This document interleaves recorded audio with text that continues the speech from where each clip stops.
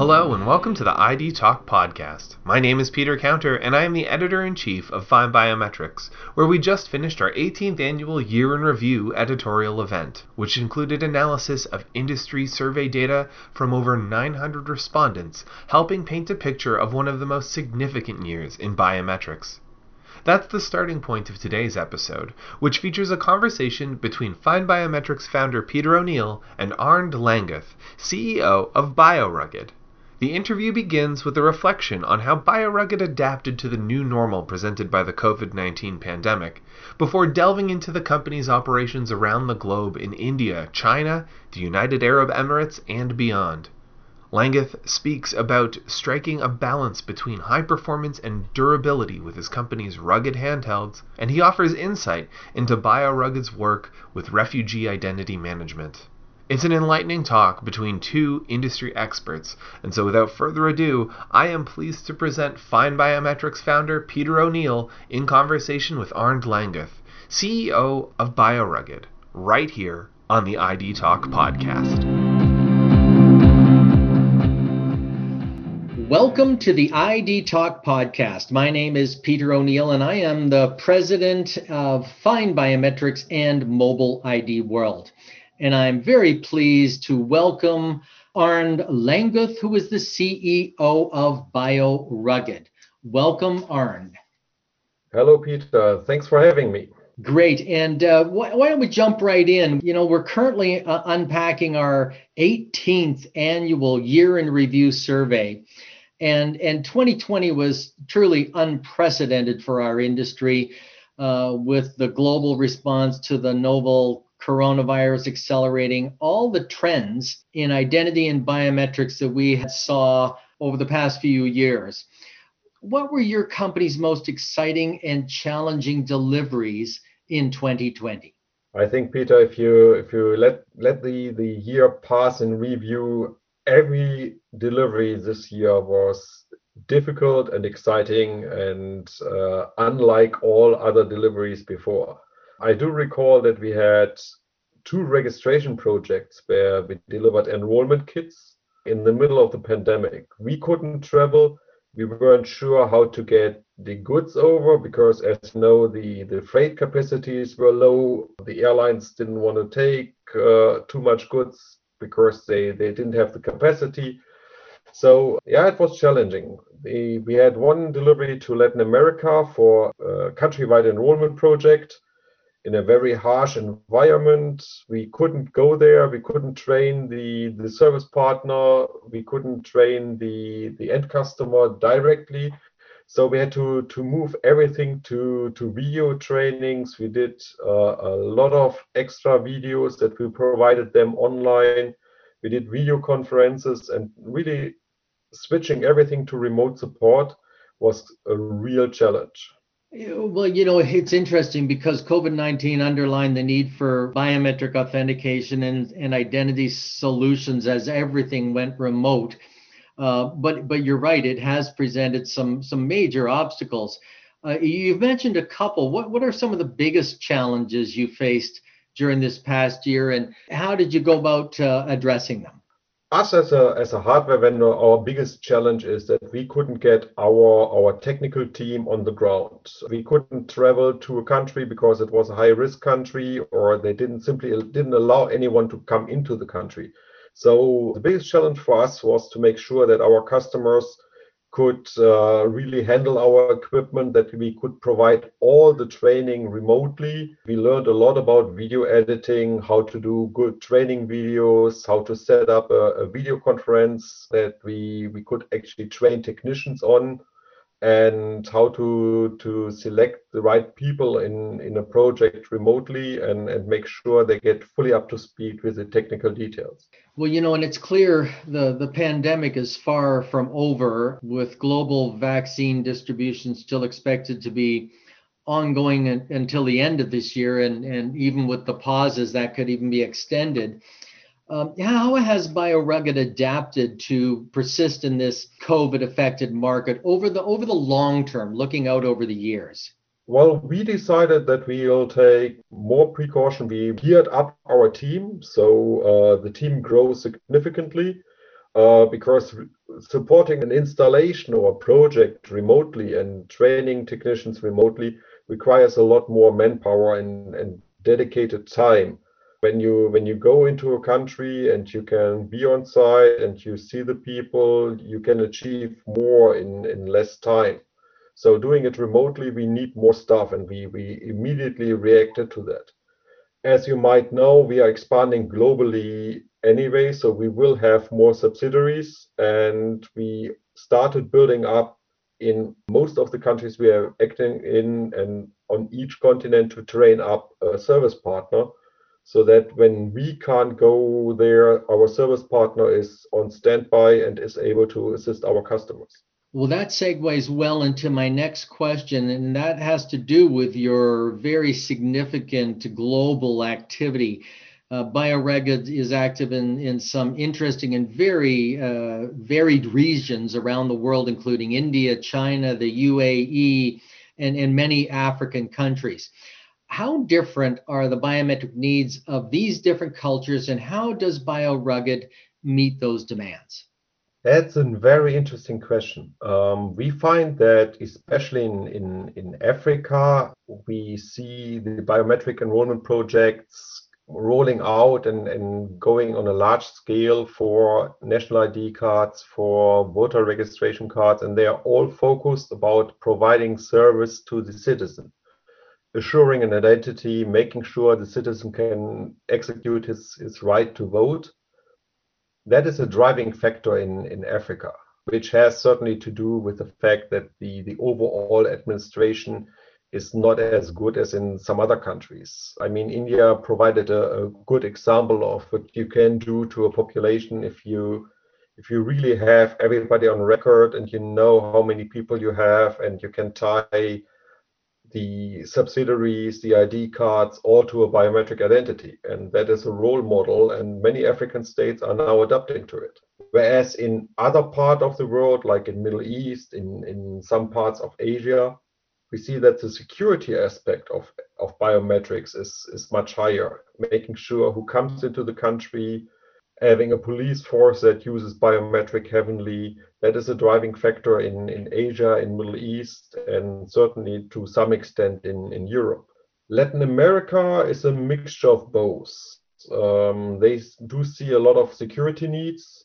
On the other hand, we do have countries in Latin America that exercise large-scale enrollment projects for the same reason as the African countries do it.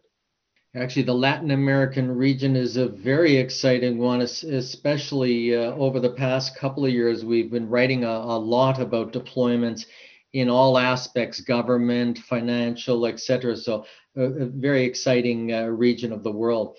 Ruggedness is a quality that's a hallmark of your products.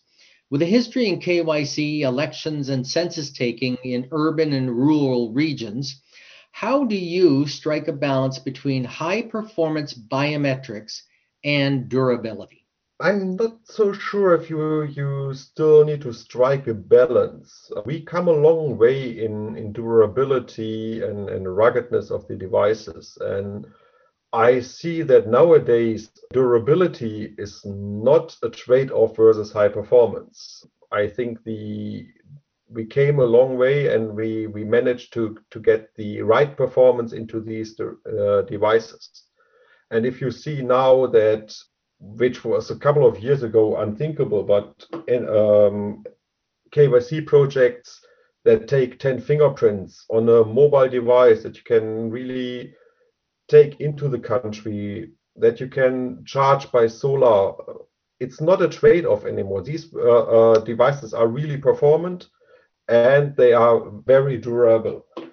It's been an exciting time for us with the KYC and enrollment projects, and especially now that we have devices that even include a FAP60 scanner, and we get recognized by NIBSS and NIMSI in Nigeria for having FAP60 mobile durable devices.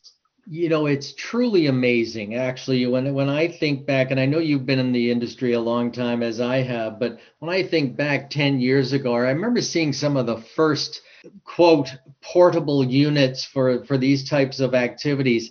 and they came with a big, huge briefcase that weighed a ton. And my goodness, the industry's come a long way. Now it fits in the palm of your hand and totally mobile. And so, congratulations on helping, move that along the path, because it is truly remarkable how far it's come in a quick amount of time.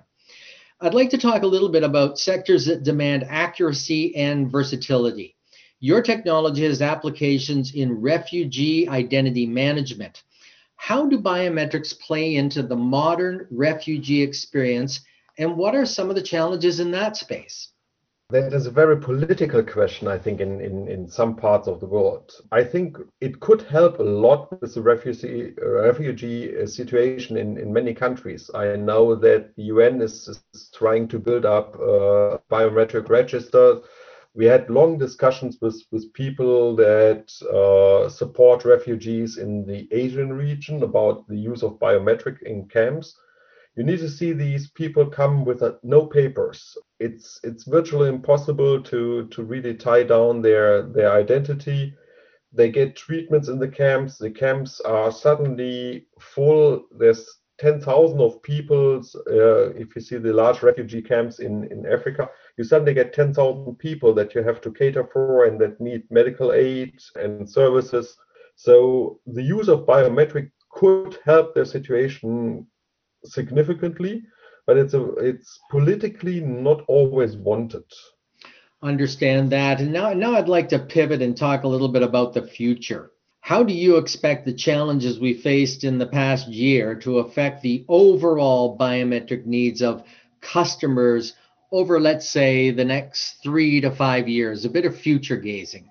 I think COVID-19 will certainly push forward contactless biometrics. We will see a lot of authentication moving to face. We will see probably a much bigger market share of iris biometrics, which we all have been waiting for a couple of years. On the other hand, fingerprint biometrics will still be the gold standard of enrolling people and deduplicating people. And it's not that you can think it away. I mean, we have a global pandemic. Everybody is talking about hygiene, not touching things. And when this year we became the largest FAP60 providers in the world, we have over 40,000 units on order to enroll people with fingerprints. So fingerprint biometrics will not go away. I think the sensitivity will be there that the countries need to have a register of their people, even in a global crisis. If you need to plan how many people you need to vaccinate, if you need to quickly identify someone who's ill, you have to have a biometric register. Well, I think those are all really exciting developments that can occur. We've also noticed, the again, as we spoke earlier, the trends that were in our industry that have just moved so quickly ahead because of remote everything.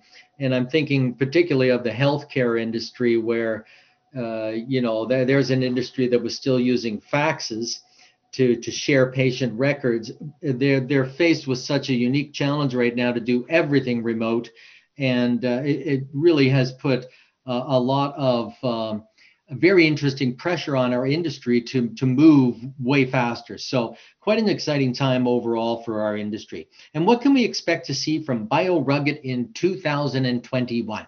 Well, you certainly see a further expansion of BioRugged.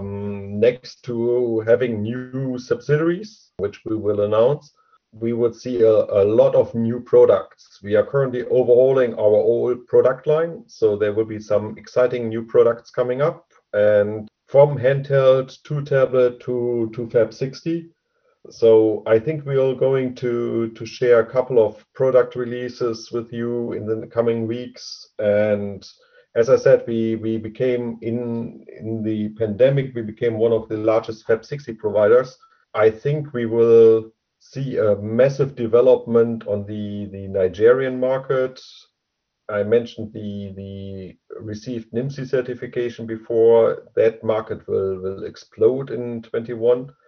And we have all the right products for that.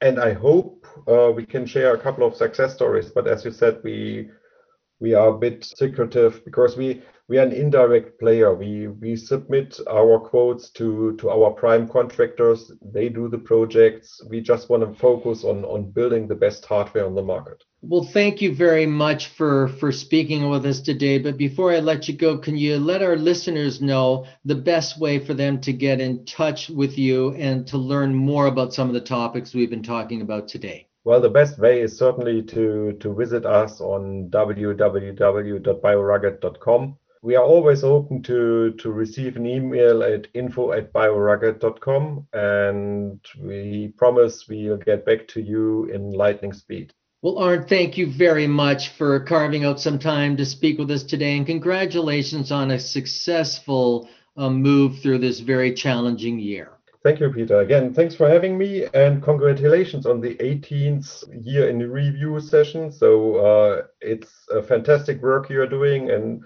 every morning my online newsletter from you is the first thing I read. Well, thank you very much, and it's been a pleasure again to speak with you today. And so concludes our interview with Arnd Langguth, CEO of BioRugged. For more information on the topics discussed in this episode, please visit BioRugged.com. And for more expert news, interviews, and insights, visit FindBiometrics.com. I'd like to thank Arnd for joining us on this episode, and thank you to Peter O'Neill for conducting the interview. Our podcast theme music is by Logomrad. I have been your host, Peter Counter. Thank you for listening to the ID Talk podcast.